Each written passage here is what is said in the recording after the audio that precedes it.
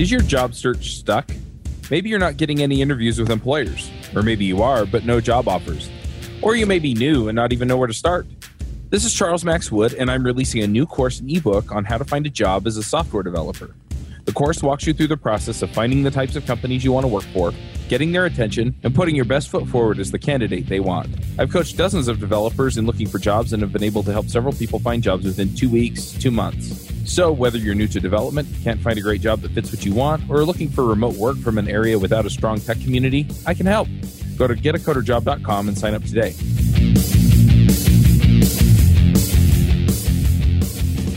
Hey everybody, and welcome to another episode of Views on Vue. This week on our panel we have Eric Hanchett, author of Vue.js in Action. Hello. Divya Sasidaran, developer advocate at Netlify and Vue contributor. Hello. Joe Eames, organizer of the Framework Summit. Hey everybody. John Papa, web developer and open source contributor at Microsoft and formerly with Disney. Good afternoon. Chris Fritz from the Vue core team. Greetings, Internet. I'm Charles Max Wood from devchat.tv. Just a quick reminder to go check out getacoderjob.com if you're looking for a job. This week we have a few special guests. They are all from GitLab, and we'll let them introduce themselves in more detail in a minute. We have Taylor Murphy. Hey there. Jacob, is it Schatz? Yeah, that's exactly it. Yeah. Okay. Hi. And did I miss somebody? I thought we had one more, but the pictures keep moving. That's it. Okay. Do you gentlemen want to introduce yourselves real quick? Sure. Yeah. So my name is Taylor Murphy. I am the manager of data and analytics at GitLab. I started there this year in January as a data engineer. Pretty quickly stepped up to kind of the manager role, and now I have a team of one data engineer, one data analyst, and we're looking to hire another data analyst. So if any random data analysts are listening to this show, definitely apply.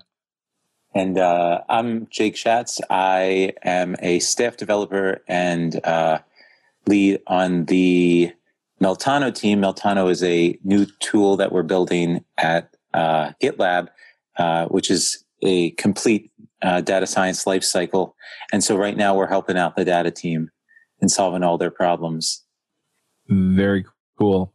Now, do you use Vue just on Meltano, or do you use it on other parts of GitLab as we're kind of getting rolling here? Yeah. So when I started at GitLab, I was, on the front end team, and that's where we first adopted Vue.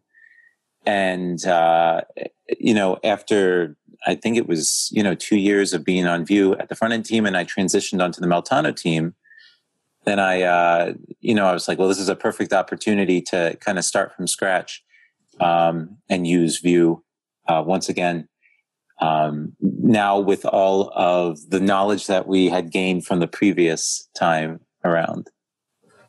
Very cool. And you mentioned Meltano in our, prep documents and things like that. But one thing that I'm really curious about as we get rolling with this is, what does your workflow look like with Vue? Yeah. So right now, everything is super new. The Meltano team is really pretty new. And when I joined, it was very new, and it's still new. It's still something that we're kind of putting together. But right now we're building an application that uses Vue with Vuex. It's using Python with Flask on the back end. And I used the Vue CLI to kind of to get the whole thing started. And I've been using the Vue CLI throughout the development. And then we use GitLab to version control the whole thing. And we're working on getting GitLab to deploy it. And it all sits in a Docker container that gets deployed automatically. So it's going to be like a single tenant sort of installation, similar to how you can install GitLab on your own server. You'll be able to install this on your own server as well. Did you end up using Vue CLI 3? No, when I started, Vue CLI 3 hadn't quite come out yet. It was like a week after I started that Vue CLI 3 came out, and I was like, no. But no, there's, I can see if we can maybe move over, but right now, come on, you're not chasing the most current technology every single day. Yeah, right. I mean, it shouldn't be too bad. I think most of it will probably be deleting configuration that you no longer need. Yeah. So, I mean, that's the thing is like, with me, what happens is I wind up just like knowing the things that I need, and then I go chase after them, and I wind up like, working on a Webpack config for a really long time. And then someone's like, hey, you can use the Vue CLI that'll make this a whole lot easier. And then I turned to that. And then I saw Vue CLI 3 came out, and I was like, oh, well, not going to use that now. We're already moving forward here. So I don't think this is something that we covered yet, but could you just give an overview of what Meltano is? Yes. Sounds like a super secret project. Project Meltano. Exactly. It is a super secret project that's open source, so it's not super secret at all. So Meltano was started. By super secret, he means they publish all of their meetings on YouTube. Right. You can go on YouTube and you can watch every single one of our meetings. I just uploaded today's meeting. Wait, really? Yeah, really, really. Wow. It definitely takes a lot of chutzpah to just like put yourself out on YouTube. Definitely. Just regular meetings. Yeah. So the data team, at GitLab has these problems that they're trying to solve, these questions that they're trying to answer. Like our HR department, how long does it take to get from resume to hire? And there's like actual data behind that sitting in like Lever or Greenhouse or whatever tool we're using. And so Meltano just extracts the data. And this is a data science thing, we didn't make this up. But we're just building, a common infrastructure around all this, and kind of one tool to rule them all. But you extract the data out of that data source, which in that case would be Lever or Greenhouse. You load it into some database, which you call a data warehouse. It could be any sort of dialect. And then you transform the data so it's very useful. So maybe you want to know how long it takes to get from resume to hire, but that column's not in the database. So you kind of create that column. And then you can visualize it on some sort of visualization tool. And Taylor can totally steamroll anything I'm saying right now, because I am not by any means a data scientist or anything like that. I am a front-end engineer that is learning this stuff on the fly. But Taylor has a PhD in this stuff, so he knows exactly what he's talking about. How was that, Taylor? Was that okay? That was pretty good. I would say in general, like data people are probably 10, 15, 20 years behind kind of software engineers in terms of best practices and kind of these abstractions around the process and the tools. And one of the reasons I was excited to join GitLab is because I saw this company that's really good at DevOps. I was basically like, okay, data people, we need to have DevOps discipline, because right now, if you're trying to start up an analytics function at a company, you're kind of piecing together all these different parts, and it's kind of a nightmare, and there's a lot of custom coding involved. And it seems like there's space in the market for something like Meltano, which is a single application to kind of help you go from your external data sources, load that into your data warehouse, manage the transformations, and visualize that. And then the ideal for me would be to have it all version controlled and this nice UI, because it's actually really hard to say where if this bar chart, where is this data coming from, and if I make a change to somewhere in my pipeline, how is that going to affect this bar chart? And I have no idea right now. So we're trying to do as much as we can in version control, and we have the repo and everything for my team. But that's why I'm excited about Meltano, because hopefully it'll solve all my problems. Yeah. That's super. Go ahead. I was just going to say real quick, the super cool thing about it is that rather than passing around like Excel spreadsheets, we're actually version controlling stuff. And, that means that you have to come up with like different ways of doing things, because the typical way might be to, use something that's not version controllable, maybe drag and drop things into a dashboard. But if we want everything to be version controllable, that means there's got to be like a file that you can diff, So it's really, really cool stuff that we're doing. Yeah, I think it's so interesting because I've worked on teams where the ETL layer or like the data science layer is completely separate from what the front end people are doing. And it's like the people who are working on the data side have no concept of how that data will be used later on. They're just like, oh, I'm getting insights and like doing a bunch of stuff. And like they potentially work with HR or marketing on like giving them their analysis of what that data means. But like front end and the people on the front end are like, okay, cool. Like, I don't know what happened. I don't know like exactly what the transformation or what exactly those assumptions you made when you were analyzing and making those like decisions were. And so it's really interesting to bring the two together. It almost seems like it makes so much sense to do that. Because I find a lot of teams having trouble with like, they have a data science team and then now they're like, we need a data engineer either to like pull the data from whatever source that is, or to like try to figure out how you can relay that data on to like users or internally within the team. Hey, Divya. Yes. For those who may not know those terms, could we like get a definition of the difference between a data scientist and a data engineer? Oh no. Sure. Yes, I can try. So Taylor or Jake, you can jump in if I'm wrong. But like my understanding is a data scientist does a lot of just like what Jake and Taylor were mentioning, the extract, transform, and loading of data.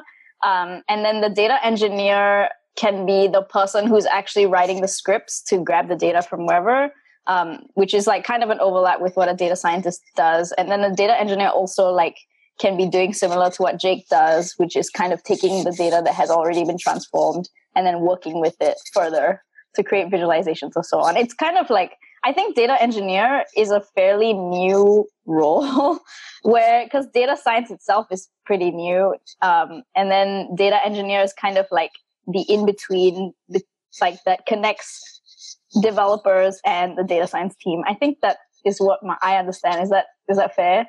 That's pretty close. So I would define it a little bit differently. And I think, especially around data science, that term can mean different things to different people. So how I would define it is a data engineer is somebody who's basically a software engineer, but sits wholly on the data team, is primarily concerned about moving data from one data source to another. And they're also kind of managing the primary data warehouse and all of the data pipelines.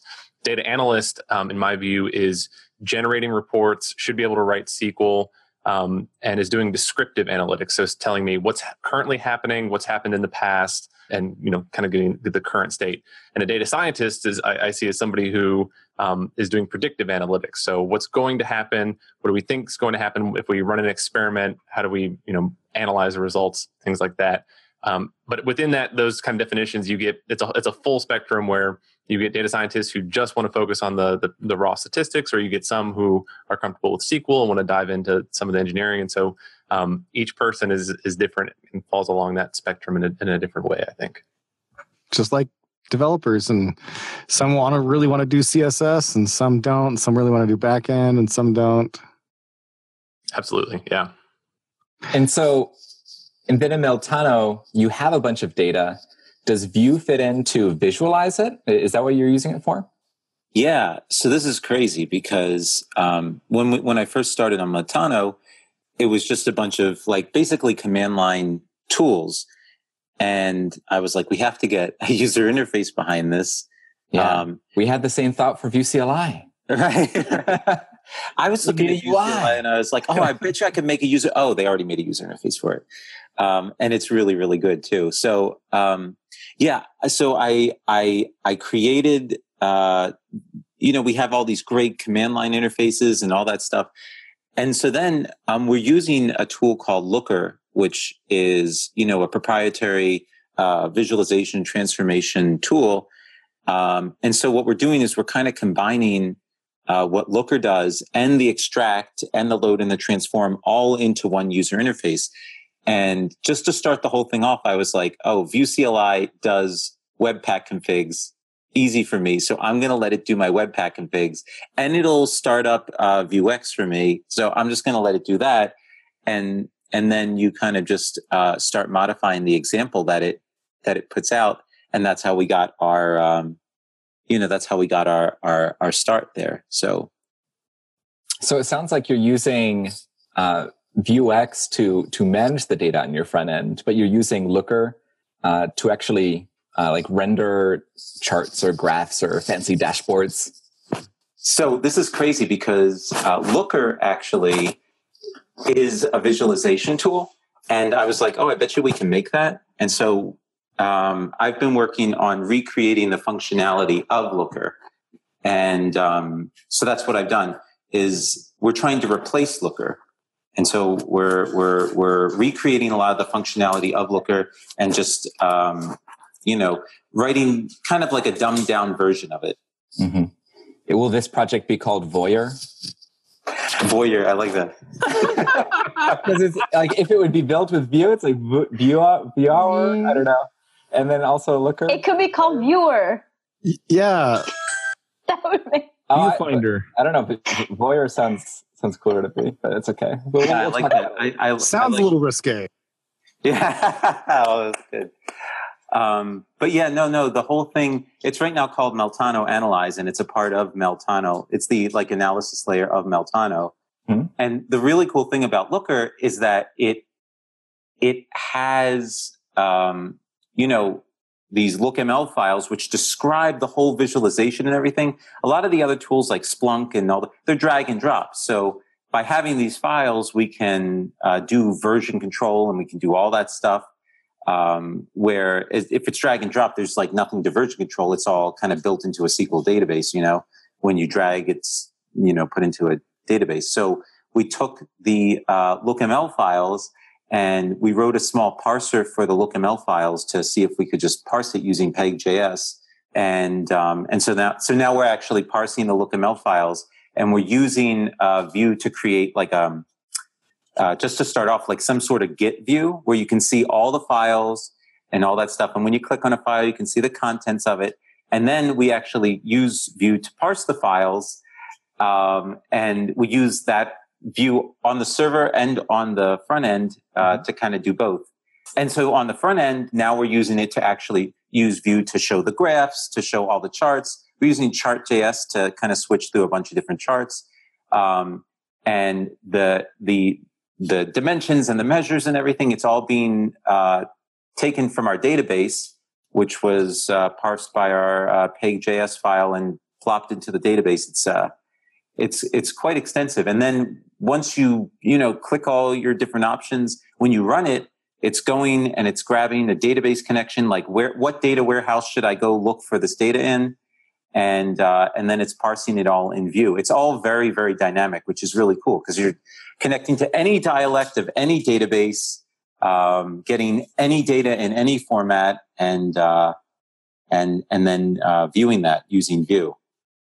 Do you find Vue pretty quick then for that operations? Because I'm assuming you have a lot of information, but I guess the bottleneck would be in the back end side where it's like doing the transformations and analyzing it and then spinning it back up to Vue.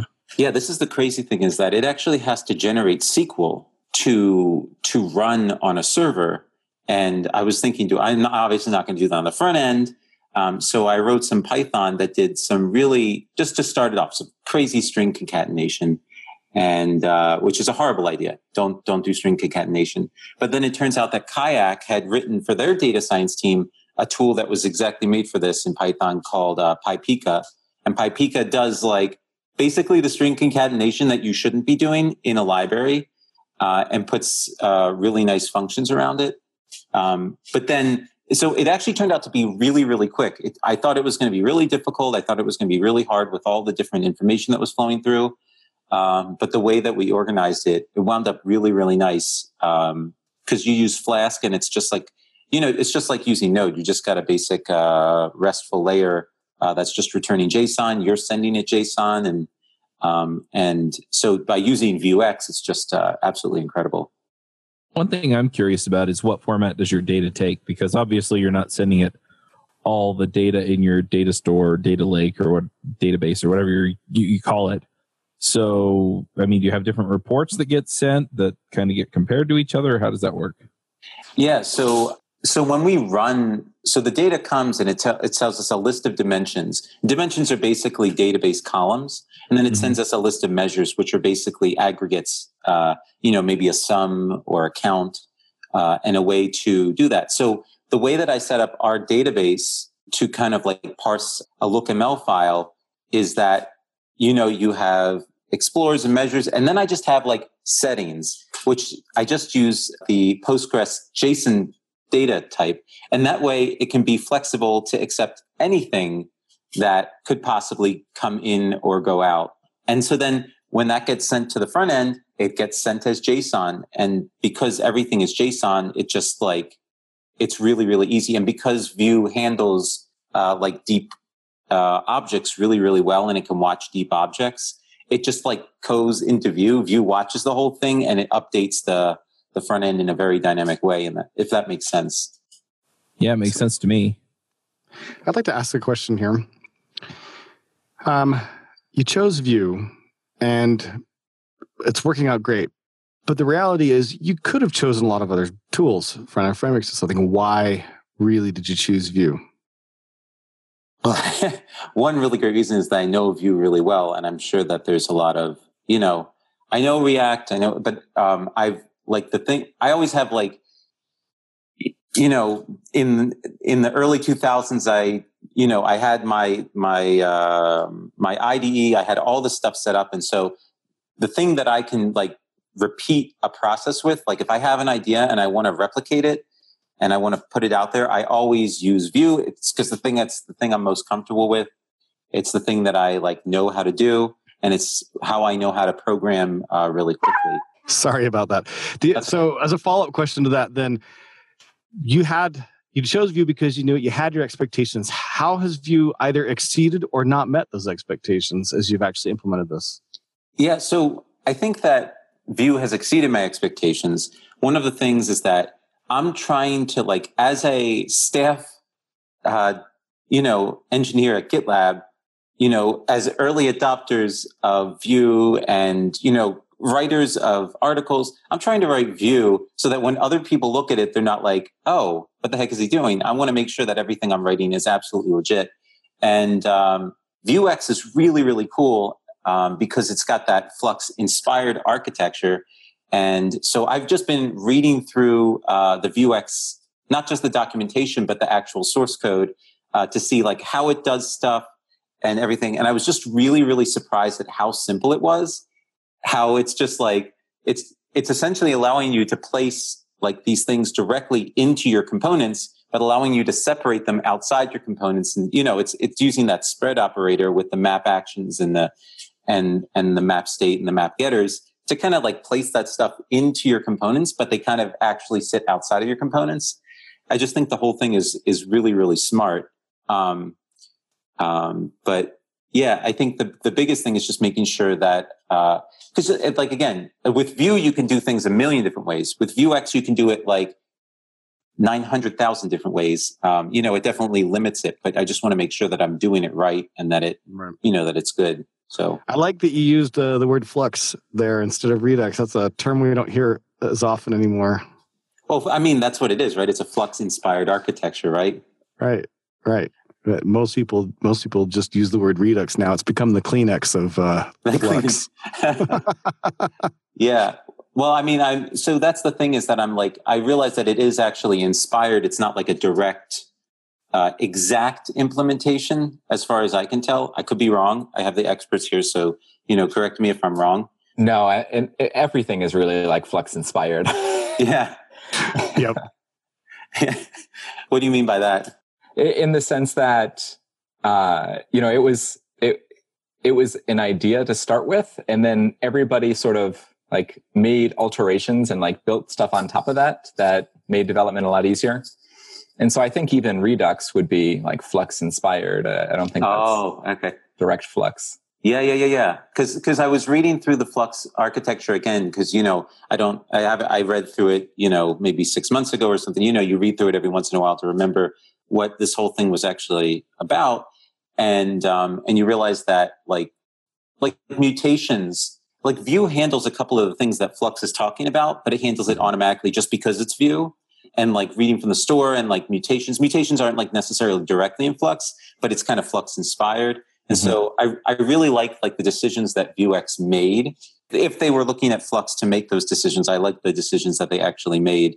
And they did a really simple implementation of it. And then I like things where I look in the code and I'm like, oh, they used index of. I still use index of. I like this. I'll use it, That's awesome. Yeah. So I'm really interested. You spoke a little bit about this, but I really love to hear more about the workflow and process of how you work with Taylor and like the data science cluster and the front end or like the web engineering part of it. Could you speak more to that process? Oh, yeah, for sure. So this is interesting because this is different than the way we're doing it at GitLab. It's like the same, but it's different because for all intents and purposes, Meltano is a brand new startup within GitLab. And I kind of call it, it's like starting a startup under the loving arms of an already bigger established startup. So we have, some of that marketing, to and help the money. Right. And the money to start up an engineering team, and to like, a great person like Emily von Hoffman, who's on our team, who loves to use Twitter and who's really good at Twitter, versus me, who I'm just like, I just want to program. So, really great things with that. But the way we're doing it is completely different in a ways, because Taylor is like trying to solve all these data problems for GitLab. And so, rather than like taking all of these things and trying to stick together these tools that didn't really, that would take the long time, we're like, okay, maybe we can just build our own tools. So he'll say like, hey, we need to make a lever extractor and everything. And so then we put it in a milestone. We use GitLab's like Kanban style board, and we... What's a lever extractor? Yeah, what's a lever extractor? Right. That sounds really fancy. Yeah. Oh, it's extremely fancy. No, it's really simple. So lever is what we use for recruiting. So when people apply to GitLab, their application goes into lever, like Greenhouse or one of those other ones. Sorry, so it's not like a technical term. Yeah, it's just like you're. I was thinking like this is like I like that even better. I don't know about. Yeah, I like that much better. It's a lever extractor. Greenhouse extractor. Yeah, a greenhouse extractor. Yeah, lever is just, it could be, we have like Netkey and Lever and Salesforce and all the different tools that we use. Yeah, so it's just a service and you're extracting data from the server. Yeah, we're extracting the data out of the service. And so Taylor's just like, hey, we're going to need a Salesforce extractor. We're going to need a Salesforce ELT. We're going to need to extract, load, and transform that data in Salesforce so that we can show it. And then in the end of the day, it shows up on a big screen in the conference room, in our CEO's conference room. And just like, there's the bottom line. But, you're extracting, loading, transforming that data on its way there. So then you're like grabbing that data, and then Taylor does his magic and then passes it on to you. Is that like, or is it more like integrated? There's more of like you work together? So I would say Meltano and Jacob's team is really kind of building the framework that we would use to do our job. Got it. Okay. And so like the charge for my team would say, hey, we need to know how many open opportunities we have, and we want to see that visualized on a dashboard, on a TV, in the boardroom. So you work backwards from there. It's like, okay, well, we're using Looker. We need to have that data in a specific table. And so one of the cool things that's not really like, I guess, pertinent to the front end, but it kind of is, we're trying to come up with this framework for extractors and loaders to make it nice and easy to go from basically any external source to any database that you want with kind of either like a data frame or a CSV kind of intermediary. And we want that to be an open source project that gets a lot of community contributions. But I think we also want that, you could hire one person who's responsible for the data function. They could use the Meltano front end to say, okay, here's my Salesforce credentials, here's my NetSuite credentials, hit go, and there's going to be some orchestration built into Meltano, the app that kind of manages the pipeline. And then we have some basic transformations already built, and then some basic dashboards already built. But if you have a bigger team and you have a data engineer, maybe they don't want to use the front end, and so they would use the CLI for that. You can write your own custom transformations and things like that. And so the way I see it is my team has our own priorities. Jacob is helping support us by building the framework to help us go faster. Got it. Okay. To do it well, I think. Yeah. And in the beginning, we're writing those actual extractors for him, but the goal is to make it so that they can, have the tools to build their own extractors and to manage their own infrastructure. But the really cool thing about Meltano is that, I had this crazy idea of like making it like WordPress. You know how in WordPress you have that plugins directory, and every plugin you drop in there gets kind of discovered by WordPress. Mm-hmm. And so what we have is we have an extract directory, a load directory, a transform directory, and any extractor that you drop in there that follows the protocol of an extractor will get discovered by Meltano, and you can just run it in the GUI in that way. It's kind of like it has a hook, or similar to a Vue plugin. If you write it correctly, then Vue can hook onto it, and it can hook onto Vue. And deal with those different things. That's cool. Deploy more, pay less with DigitalOcean, the simplest all-in-one cloud computing platform for developers. Scale and run cloud applications faster and more efficiently with effortless administration tools to robust compute, flexible configurations, networking services, real-time alerts, and rapid provisioning while enjoying industry-leading price to performance with a flat pricing structure across all global data center regions at any usage volume. Spend more time building better web apps and less time worrying about managing infrastructure with DigitalOcean. Build your next app on DigitalOcean. Get started with a free $100 credit at do/co/views-on-Vue. So Meltano is a mix between Python and JavaScript, or like Vue. Yeah. So the backend, all the API stuff, and it's really just an API, is done in Python with Flask. And it's just accepting JSON and returning JSON. And that's it. It's not GraphQL or anything like that. Yep. It's just JSON in, JSON out, following sort of a RESTful protocol, I guess. REST is like REST is protocol, whatever. Yeah. And then everything, the whole user interface is done with Vue, using the Vue CLI and the routing that it gives you, and all of that stuff. So does the analysis part happen also within the Vue part of it, or like how exactly are you orchestrating the data once you're extracting? Yeah. So the actual orchestration of like the data being moved from one place to another is going to eventually happen with GitLab CLI.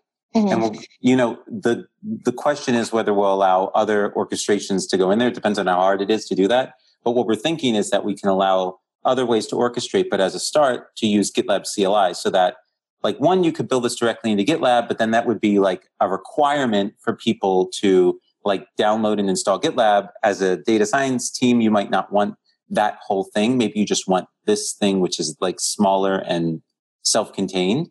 But the idea is to maybe orchestrate it through GitLab CLI. But for right now, we're just, manually orchestrating it to just get the data through. It's kind of a MVC sort of thing. Yeah. No, it's really interesting. It's really fun too. One of my favorite things to do is to like find some sort of language that has an extension that doesn't have a parser for it and write a parser for it. Like I just love writing parsers for some reason. And just the ability to take that data and to like, it could have any number of columns. It could have any number of fields. It could have any measures. And then we're actually generating SQL on the fly, running that actual SQL on a database. And so the whole thing is really, really cool. The ways that we're using it with Vue is really neat. And I would say one of the things I'm excited about as somebody who's used to using tools that don't have kind of great UIs is the idea that you can have a tool that does things the right way in terms of loading in data, transforming it in a way that makes sense, that uses version control. But like the front end can also be a joy to use. I worked at a company previously, they were using Angular for their front end, but like some of the stuff those guys could do with that was just super impressive. And it was like, oh, cool, I would love to have something that was a joy to use, that worked well and made sense, and then connected behind the scenes to these kind of pieces that made sense, and we're doing things the quote unquote the right way. So I'm hoping that's what we can do with Meltano and kind of internally with my team, is come up with, with help from the community, these abstractions and primitives that make sense, and then have this really cool slick UI on top of it. So I'm not a front end person, but I'm like, I share in the joy and passion of beautifully well designed, well working software. And so what we're doing is we're just like, I'm talking to Taylor and I'm like, so this is what I'm going to do, or this is what has been done in the past. Is there anything you'd like to change about it? And then Taylor because like Taylor's like battle tested all this stuff and his team knows exactly what they want. So we're just basically building this for Taylor's team and just doing exactly what they want because they know what the best thing is. So but we don't know it all. And that's why we're trying to get other people in, because like our needs are very specific to business operations. And there's other companies that have different data sources with very different data needs. And maybe Meltano, like the way we're working on it, won't work. And so we're very interested in talking to other teams and what their kind of data requirements are. So my biggest fear would be that this is a bespoke tool just for my team. I want it to be useful for other people as well. Yeah. Would it ever contributors. Yeah. Would it ever be possible that I know you said single tenancy. I mean, this is a tool that people need to download and build and put together on their own servers. Would you guys ever think about hosting this somewhere for like as a service? Yeah, absolutely. I mean, I think what we're doing is we're just doing like the easiest thing possible to get this running. That's always been kind of like GitLab's thing, is just to go for like small steps and small iterations, but it's definitely not out of the question that this could be a hosted service, because, GitLab CI is hosted. And right now on GitLab.com, you have certain allotted minutes and all that stuff. So it's definitely not out of the question. Yeah, I think one of the big questions would be, what do you want to do about the data warehouse? So I would very strongly push back against any sort of move to say, oh, we're going to manage your database for you and you don't have access. Like, we can help you get it set up, but at the end of the day, you need to kind of control your data. And I would want to see Meltano as the tool that's moving the data and helping you visualize it. And we'd host, like, we could host the files and things like that. But like, at the end of the day, your data needs to be yours, but we can help you get spun up with a, I don't know, Cloud SQL instance or Redshift or Snowflake or whatever, and move stuff kind of for you. But like, that's got to be your data. Yeah, I guess data is an important aspect. You don't want to be in control of other people's data. There's like problems with that. Yep. More data, more problems. More data. So yeah, I don't think you talked about yet. Correct me if I'm wrong, but have we talked about like where the name Meltano came from? Oh, this is fantastic. Can we go through the whole history, Jacob? Yeah, we can go through the whole history. Go ahead, you start. It seems like such a weird name. So it started off as just BizOps, like BIZOPS, because we were focused on business operations metrics. And so everything was called BizOps. They were the BizOps team. And we kept going like, this is a terrible name. We need a new name. Yeah, I would have done 2 Z's personally, but go on. Yeah, BizOps, right. Yeah. The first one that we came up with, I don't know who came up with it, was Cachelot, CACHELOT, which is a type of sperm whale. It was a what? Yeah, exactly. It's a unique name, but I don't know why some people love this so much. It kind of sounds like cash a lot, like money a lot, I guess. Yeah, that's what I heard. I thought it was like caching a website, like cash. That's what I was thinking. Yeah, so that was a terrible name, and I think they floated it by some GitLab executives, and they like bust out laughing because they thought they were joking. Yeah, Cachelot sounds like a website that I would be redirected to when I accidentally missed the domain. That's right, or like some sort of payday lender. Biz only 52%. Exactly. It's 520. Sorry. Then Jacob proposed the name. What was that name, Jacob? Bison Kick. So I've had this domain since I was like 13, and I just always wanted to turn it into a startup. I didn't know what the startup would be, but I've had this one domain. And so I just tried to like insert it into I actually had like a mascot drawn and everything for it. It's really cool, but we didn't go with that either. So we didn't go with that. But I'm horrible at naming things. You guys are making me feel a ton better. Yeah. Yeah. Hey, let's talk about the naming history of Karma. Yeah. Anybody know that story? You can make some mistakes in choosing your names, that's for sure. Yeah, let's not bring up that name. People can Google it if they want to figure that one out. Yeah, we're not going to go there. Yeah, besides, we're in the middle of this story. Bison Kick in the end. It sounds like you wisely decided not to let a 13-year-old name your product. Yeah. Right. So then we started looking at like, okay, what is this product doing? It's incorporating data. It's incorporating extracting, loading, transforming. And so I started searching around on those word generators, like what words contain ELT in them or ETL in them. And so like I got a whole list of those. Omelet was an option that was sticking around for a while, but that was actually really hard to spell, surprisingly. And then we were like, well, melt seems pretty cool, but you don't want to like melting. And then one of the engineers, Mikhail, suggested Meltano. And we're like, oh, that's not too bad. And then we came up with the acronym. It stands for Model, Extract, Load, Transform, Analyze, Notebook, and Orchestrate now. And now that's definitely a thing that we're sticking with.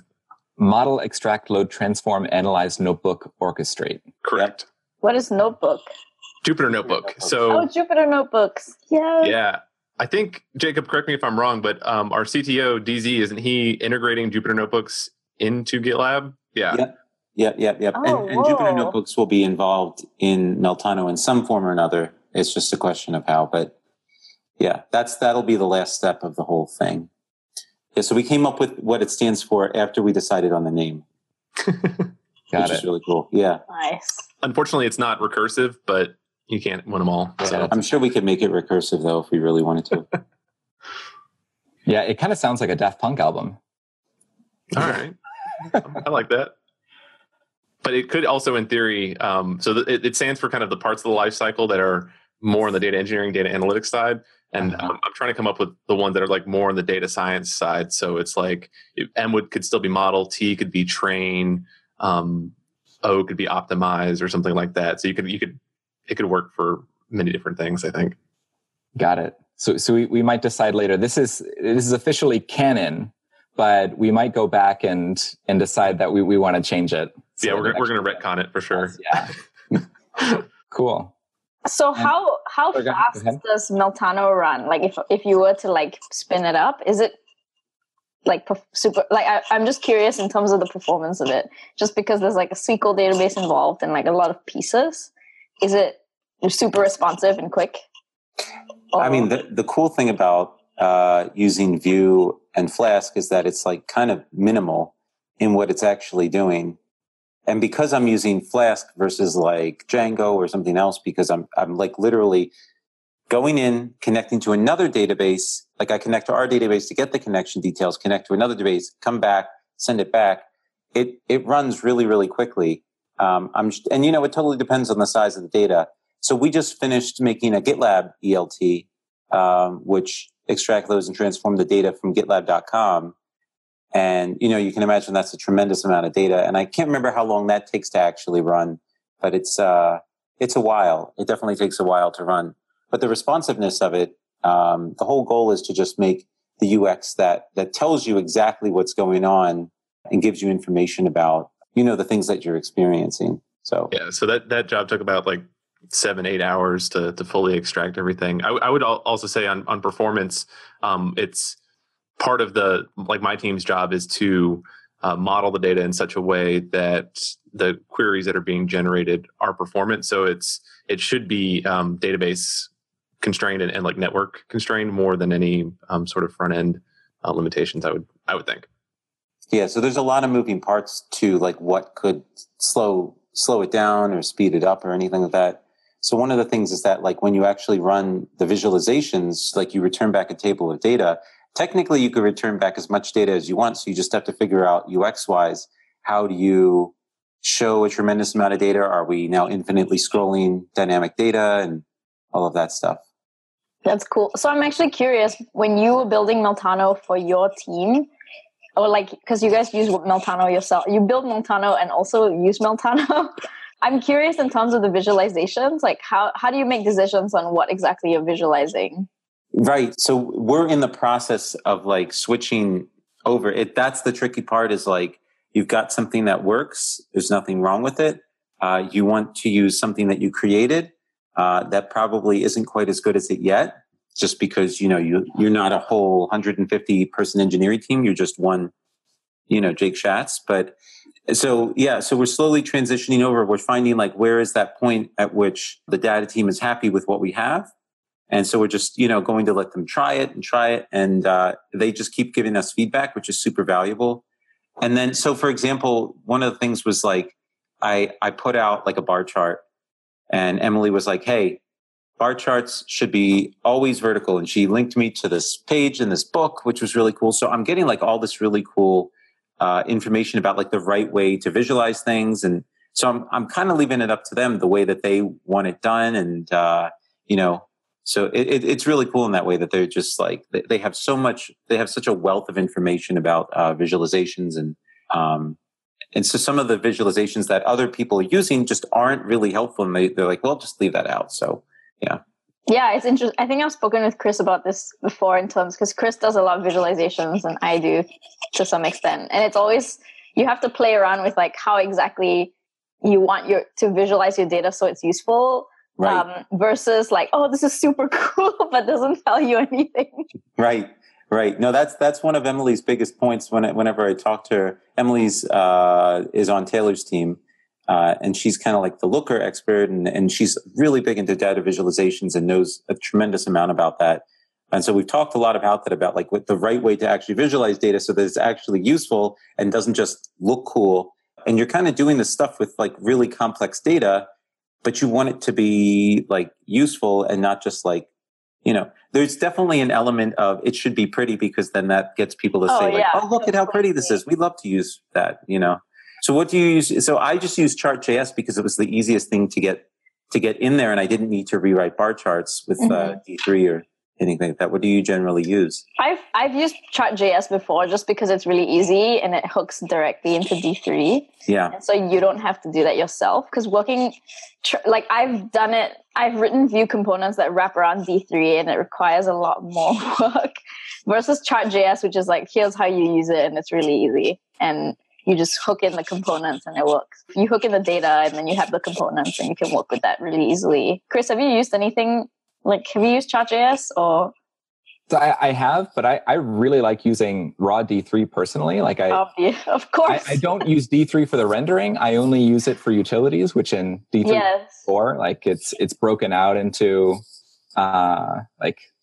just like little utility modules that you can pull in, so you don't have to pull in the whole library, which is really nice. So I can use it for like interpolation and for like drawing, an area, like basically like doing some like trigonometry and calculus and stuff that like I don't want to do. Yeah, actually Shirley Wu, she does like a ton of visualizations with Nadia Bremer. They do they run data sketches, and Shirley has given multiple talks on like how she uses D3 for that purpose, and then like she works with React, and she's like React handles the DOM and D3 just does the data stuff. Yep. So I do the exact same pattern, both of you. Shirley's given one of the kind of keynotes over at React Rally tomorrow as we're recording this, which will be a few weeks ago when it gets live.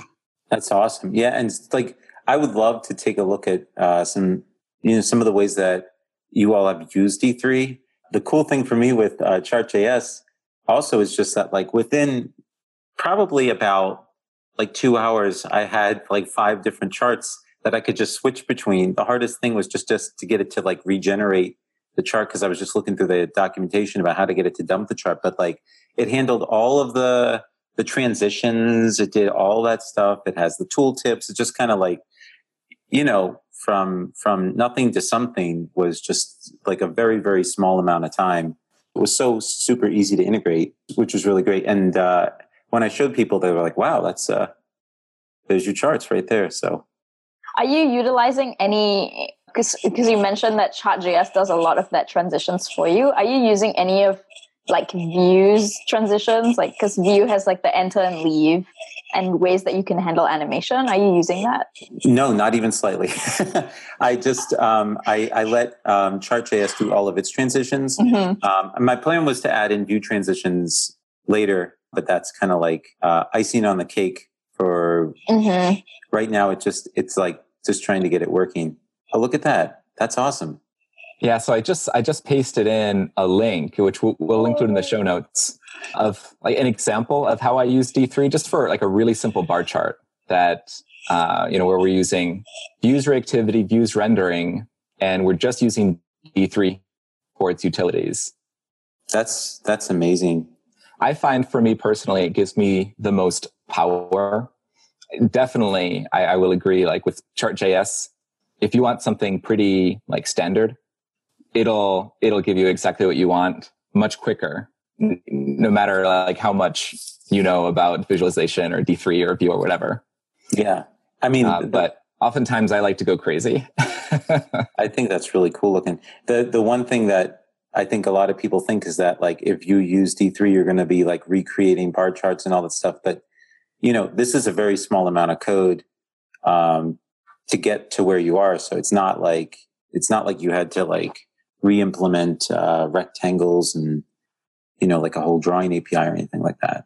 Yeah, absolutely. And once you understand sort of what the utilities are doing and when to use them, then it opens up like a lot of possibilities. But I will admit it does take some time to like learn when to use like domain or extent or like scale linear or whatever. You know, all of these different utilities that you might use in different contexts. Yeah, I think even if you're working with axes, it gets a bit hairy because I've done like bar charts with like axes or like with, I don't know, what do you call those? Like little lines in the axes. Very technical term. But yeah, it gets really hairy because D3 has specific ways of how it handles data, and like it expects a specific format of data to be in. So there's always like this. I think that's the piece that adds the complexity to it. But once you get past that and you have your data in a way that you can visualize it, you can like pass that on to Vue and then have that handle the rest. I call drawing those axes lever extraction. Oh, ticks. But that's what I they're think called. that's just me. They're called, I've never heard anyone else say that. This is a good example of how to use lever extractions. But yeah, D3 is just like, it just fits right in if you know how to do it. Yeah. It does a lot of the math for you so that really, like once you learn how to use it, when you're creating a visualization, it truly is your imagination, because you can draw anything with HTML. And with like the example I pasted here that'll be in the show notes is just with divs. So each bar is a div, but you can also use SVGs, which are really, really powerful for like drawing all kinds of shapes. And when you need to be more performant, you can even use D3 with stuff like Canvas and WebGL. Right. For when you want to draw like a force-directed graph with 50,000 nodes, which I'd probably recommend against, because what are you going to do with that data? It's just going to look like a mess. But that is something that I've been asked to do before. And after I argue with the customer, I do try to give them what they want. But then you can componentize Canvas and create renderless components. which I've totally done before. Yeah. So you can take like, if you were drawing a bar with Canvas, for example, you could create like a Canvas bar component that will draw that for you and it sort of encapsulate that Canvas logic. That's awesome. This looks fantastic. Yeah. And that's the thing, is that when you're doing visualizations, you know, there's always a million different ways that you could do it and all this stuff. And it turns out that the visualizations that we're going to need, that like probably we're going to need in the future, and things like, you know, there's math behind, you know, if you have 1,000 different results, you're not going to show every single 1,000 results, and the whole like, is it the legend? Is that what you call it? Legend's just going to look like a big black blob because you've got all that text in there. And the math to try and like, you know, show only selective things and all that. And if that math is already done, then maybe it's good enough for me. I think we're going to actually wind up having to do quite a bit more complex things with Chart.js. So we'll see how it handles it. And D3 also helps with, things like clustering when you need to do that. So let's say if you have like 50,000 different things that you want to show, but they're really in like 6 different groups, then you can sort of collapse them into 6 different groups. And then you could like zoom in into like lower and lower levels of more detail. That's awesome. Would you suggest, if someone's getting started with D3 and wants to kind of get to a level where they feel comfortable with it, would you just suggest going through the documentation? Yeah, their tutorials, like when I was getting started, their tutorials were pretty bad, honestly. But they've gotten a lot better now. Mike Bostock, who leads the project, has put a lot more effort into it. I think also like a lot of tutorials were like V3, and then D3 is now V4. Actually, they're V5 now. And so like V3 was essentially a giant library where all of the D3 functionality was in it. And then V4 split it into modules. So if you just wanted, like, for example, if you wanted the module for calculating max and min values, that's a specific module, and so on. Yeah. And to clarify for people who might not be able to hear us perfectly, we're talking about D3, like version 4 and version 5. Yes, D. D3, it's still D3, but version 4 and 5, and version 3 is the one that was like just one big library.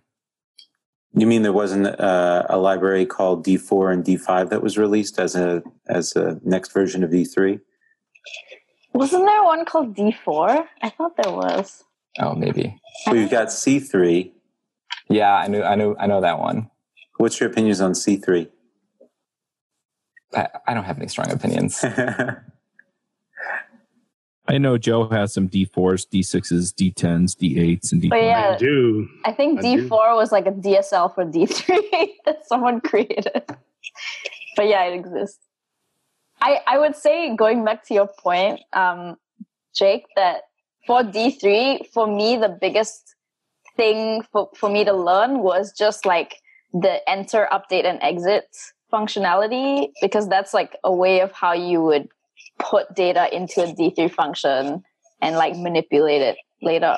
That's like the overall view. But that was like, at least I remember when I was learning D3, that was a huge thing that I was really confused by. And then once I got that, everything clicked. But again, like different people learn differently. For me, that was challenging. And maybe that's like one place to start potentially.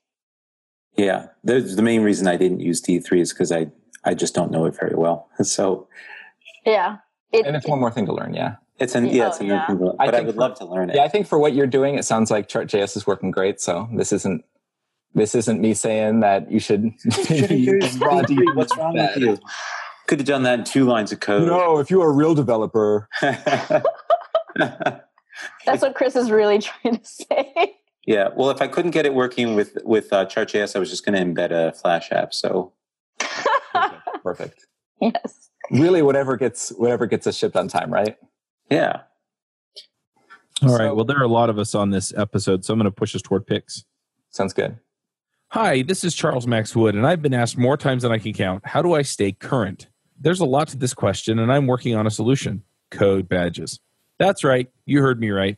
Basically, the idea is that you come and do a code badge, and that gets you an introduction to a topic. Then you can decide if you want to pursue it further. But while working on the badge, you gain enough proficiency to be able to pick it up again if you need. A lot of technology comes through on the bleeding edge, and not all of it sticks, but the principles do. So doing badges on the technologies that will get you ahead will provide you with experience needed to stay competitive. Plus, it offers social proof that you know something about the topic. The project is on Kickstarter right now. You can support it and get on the launch list at codebadge.org. Joe, do you want to start us with picks? Oh, sure. I can start us with picks. So I've been reading a lot of stuff recently on Medium from a guy named Ben Hardy, which I have found absolutely fascinating and really just point on about being motivated and being effective and productive in your work and making the right choices and how you stay organized. So I'm going to definitely pick Ben Hardy on medium.com. I think he's one of the top writers on medium.com as well. So that's going to be my first pick. And then my second and final pick is going to be setting goals. That's a great way to step up your game, is to set goals and to set them correctly and do all the things you should do when you set goals. And those are my picks. Nice. Chris, what are your picks? My picks are first, at the time that this is recording, Vue CLI 3 has recently been released. So definitely go and check that out.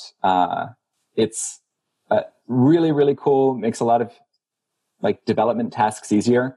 And also includes like a really cool UI. That's right. A CLI that has a user interface. You can go in and run tasks from the UI. You can, for some configuration files, like for ESLint, you can see everything that, like all of the different rules that are related to Vue, like what exactly they do, links to documentation. You can change whether they give an error, warning, or turn them off. A lot of really, really cool stuff. It's amazing. Like it really will change your workflow when you start using it. And then I also want to talk about the Vue dev tools, which we worked on recently at the Vue Sprint in Poland, week before last at the time of recording. And we made a lot of really cool changes to it. The performance of the dev tools was improved a lot. And also there's now a performance tab. And there's a routing tab to give you more information about routing and more information about the performance of your application and of individual components, which is super, super cool. And then my final pick is if you are on a computer that is slow sometimes, I just want to say, get a new computer. Just do it. Stop thinking about it. It is one of the best investments that you can make. Like, it doesn't matter if you're like kind of cheap like me and you will spend like 10 hours researching anything over $30 because like, oh, what if you got the wrong thing? Like, I understand that mindset, but just get a new computer. If you're thinking about it, if you've ever like, oh man, maybe I should get a new computer, just do it. Just do it now. It doesn't matter if you've had your computer for like just like 2 years or something like that. Just do it because it'll make you so much more productive. And if you're a developer, like, and you're working on your computer all the time, that's a huge boost to your quality of life. So treat yourself. Get a new computer. That's it. Nice. John, what are your picks? I just got one today. I've been playing a lot with the Vue CLI version 3. Love it. And my pick is I've been integrating it with Vuetify. I guess that's how you pronounce it. I've got the link here in the show notes. It's just a really nice theming component-based tool that you can pull into your Vue apps. Check it out. Vuetify. Nice. Very cool. Divya, what are your picks? All right. My first pick is Data Sketches, which I mentioned earlier in the show, which is a collaboration between Nadia Bremer and Shirley Wu. It's really cool because just to see the potential of what you can do with D3 or with visualization as a whole, it's a super inspirational piece of art that you should check out. And then my second pick is this Indiegogo campaign called One Climb, getting like 100,000 kids to climb. It's like a collaboration between Toms and So Ill, which is a climbing company. And so you can, if you donate, you can either get a climbing shoe or you can get a Tom shoe and so on. And then you help a kid from like the Boys and Girls Club of America get introduced to climbing, which is really cool. And it's a great cause. And then my last pick is a post that I read on Hacker Noon called Finding Creativity in Software Engineering, which I thought was a really, really, it's a short post, but it talks about how there's this misconception that software engineering is pretty boring and mechanical, which it isn't, because the idea is that if you think about your code in terms of how you can make it extensible, performant, like bug-free and readable, that is kind of adding beauty to code. And there's like a really great quote by Donald Knuth, which like he says, everyday life is like programming. If you love something, you can put beauty in it. And I thought that was very, very nice. Aww. It's adorable. So good. It's your inspirational Views on Vue podcast Wednesday. Nice. Eric, what are your picks? Yep, I have a couple. Just real quick, I have my new course, Create Awesome Vue.js Apps with Nuxt.js. It's out. I've completed it. Actually, I'm working with creator of Nuxt to go through and make sure we fine-tune it. You can find it at school.programwitheric.com. That's with a K, school.programwitheric.com. And in this course, I go over tons of information on Vue.js, over 5 hours of it. And then I have 2 hours on Nuxt.js. So tons of information about that. And then also my new book, Vue.js in Action, is released. It's actually was in early access for many months. And now by the time this podcast comes out, it'll be in physical form. So I'm really excited about that. And that's should be out by the time this podcast comes out. And you can find that on Amazon. That's Vue.js in Action. Nice. Awesome. I'm going to jump in with some picks, and then we'll have our guests do some picks. My first pick is, and this all has to do with the course that I've been putting together, but I followed a tutorial by Chris Lemma on how to set up an online course with WooCommerce. Now, it's from 2017, and a couple of the interfaces don't look quite the same, but I was still able to get it all figured out and make it work. So if you're looking to create your own courses, check that out. And I'll put a link to that in the show notes, building an online course with WooCommerce. And then getacoderjob.com. If you're out looking for a job. And like I've mentioned before, and I'm just going to briefly reiterate, I have people ask me this all the time, and generally it's people who are new, people who had somebody help them get their first job and aren't sure how to do a job search for their next job, and there's some reason they want to move on, or people who have had like traditional employment and are now looking for something more remote because they don't live near a tech hub. or near a city that has a large tech community. So if you're any of those folks, this course is for you. And you can go check it out at getacoderjob.com. And Jake, what are your picks? Yeah, thanks a lot. And congratulations on the books. And Thanks. so in writing Meltano, you always want to use a CSS framework, but you don't want to use Bootstrap because everybody uses Bootstrap. There's nothing wrong with it. It's wonderful. But I've been looking a lot at Bulma, which is a fantastic CSS framework, which I've been using. And the way that they've named all the CSS classes and everything, and the way that it's written is just really, really, really fantastic. So I think you can go to bulma.io and check that out. I have two others really quick. One of them is that you should read the source code of Vue.js itself and Vuex. They have a bunch of really cool little helpers in there. One of the helpers that I just thought was really clever is in Vuex, they have this thing that's called Unify Object Style, so that when you pass in the options, that it unifies the object style. You should go check it out. So there's a bunch of little really cool helpers in there, and just the way that they write it is very clever. And I feel like you'll learn a lot just by reading the source code, and you'll see that it's actually not complicated at all, and it actually makes the whole idea really nice.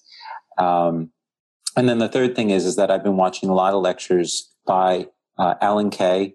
If you get a chance to just look up anything, like anytime he talks, just go watch it. It's just absolutely incredible. The guy is absolutely phenomenal. Taylor, what are your picks?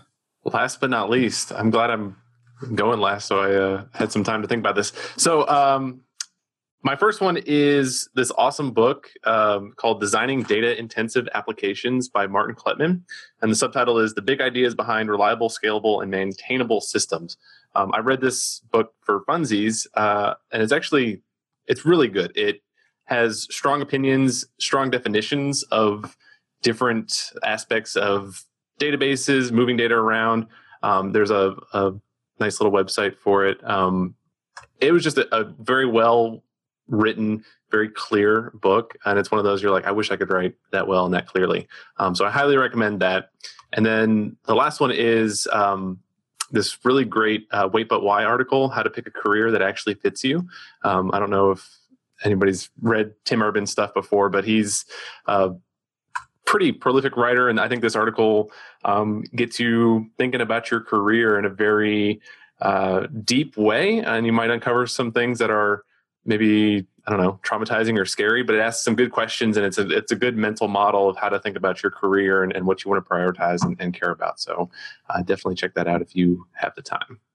All right, one last question. If people want to see what either of you are working on these days or just find you online, where do they go? You can check me out on Twitter. I'm under Jake Codes. And the Meltano repo is on GitLab. You just go to GitLab/Meltano. Meltano. And yeah. Yeah, and our repo is under the same group. It's Meltano/analytics. And so you can definitely check that out. It's basically everything's open. And then on Twitter, I'm Taylor A. Murphy 1. Awesome. Well, thank you for coming and sharing with us. This is really interesting. I'm going to have to go dig into it. Thanks for having us. Yeah, thank you so much. All right, we'll go ahead and wrap this one up, and we will catch you all next week. Bye. Boot doodles. Thanks so much. Bandwidth for this segment is provided by CacheFly, the world's fastest CDN. Deliver your content fast with CacheFly. Visit CacheFly.com to learn more.